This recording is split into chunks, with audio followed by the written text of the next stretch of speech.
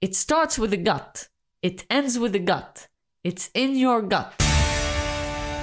Gut Talks. Hey, I'm Renatus Hogenrad, and you're listening to Gut Talks. Double G, U double T. Hi everyone, I'm Maria, and welcome to Season 3 of Gut Talks, Double G, U double T, a podcast about business, design, and gut feelings. We release a new episode every Tuesday, Wednesday, and Thursday, and this is the new twist of Season 3.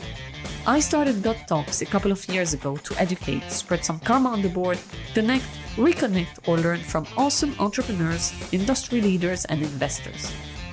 I feel we're growing by the day, thanks to your feedback and everyone who's been on the show. By the way, there are no sponsors, but a like, a share, a comment, and hitting the subscribe button would mean a lot. Now let's get started.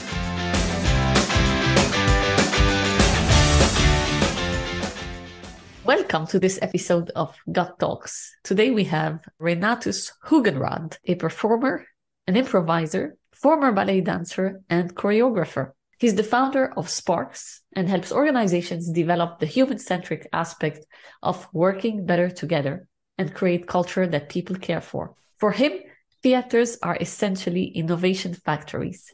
He's also the co-founder of the Co-Creation School and a coach. I also interviewed Adam Lawrence and Anna Kira Bex on Gut Talks in Season 1 and Season 2, and today is Renatus. So today he works with executives, human resources, and trainers at global companies developing communication skills and shaping team effectiveness. So Renatus, welcome to Gut Talks, and thanks for being here. Thanks for the invitation. Let's kick this off by asking this. Who is Renatus today, and who was Renatus as a kid? Wow, that's two questions. And yes, you're starting hard.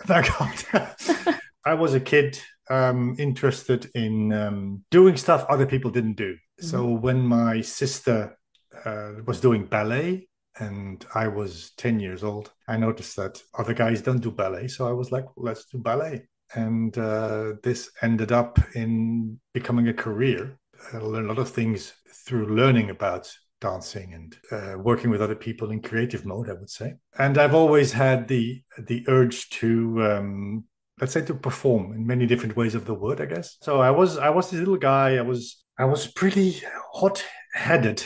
I was quite nervous in the things I wanted to achieve, but I've learned to master that a tiny bit. We're going to talk about that, I guess. So I was a little guy trying to achieve stuff, and now I'm the older guy who thinks that letting go probably is the best way to go about in life. So not the opposite, but a tiny bit. And I'm busy working with people, making life better for everybody, I would say. And how is this making life better for everybody?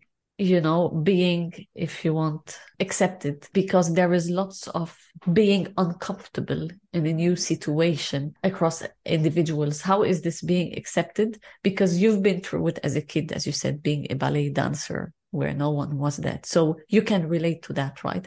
How is this helping you deliver your message and help people be better? Yeah, this is about mindsets and behaviors, I guess. How to go about, how we are wired. There's a lot of neuroscience around this. Anna Kira probably told you about that part as well. No, it's a tough thing to say in a few words. I guess it's really about trusting that things will work out. We all have a track record of breathing, and our heart beats many times a minute. We eat and drink. Most of us eat and drink. So we have let's say, physical life that is good enough, I would say.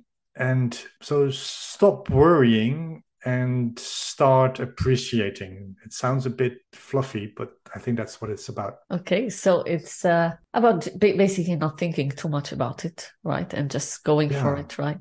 I had this conversation this morning, interesting, with a friend of mine.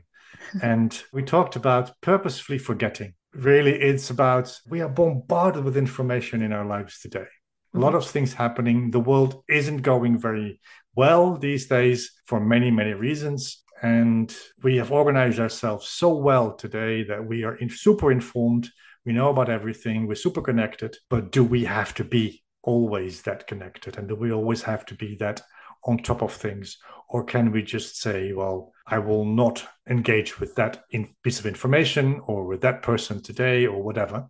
So basically, setting ourselves boundaries to be okay with whatever is happening to us, I guess. So I didn't mean to start with this early in the morning. Big thing, yeah. So let's, take a step back and go back to kind of the intro. Let's set the scene a little bit to our listeners. What is it that you do? I do. Practically. Okay, so there's the official. Well, I work with people, individuals, teams, groups, organizations to help them work better together. And often when people ask me the question, what do you do? I say, I teach people how not to be dicks. I like that. So that's what I do. That's what I do. Brilliant. Okay. That's going to be on the short video. Love it. It starts with the gut. It ends with the gut. It's in your gut. Gut Talks. Thanks for listening.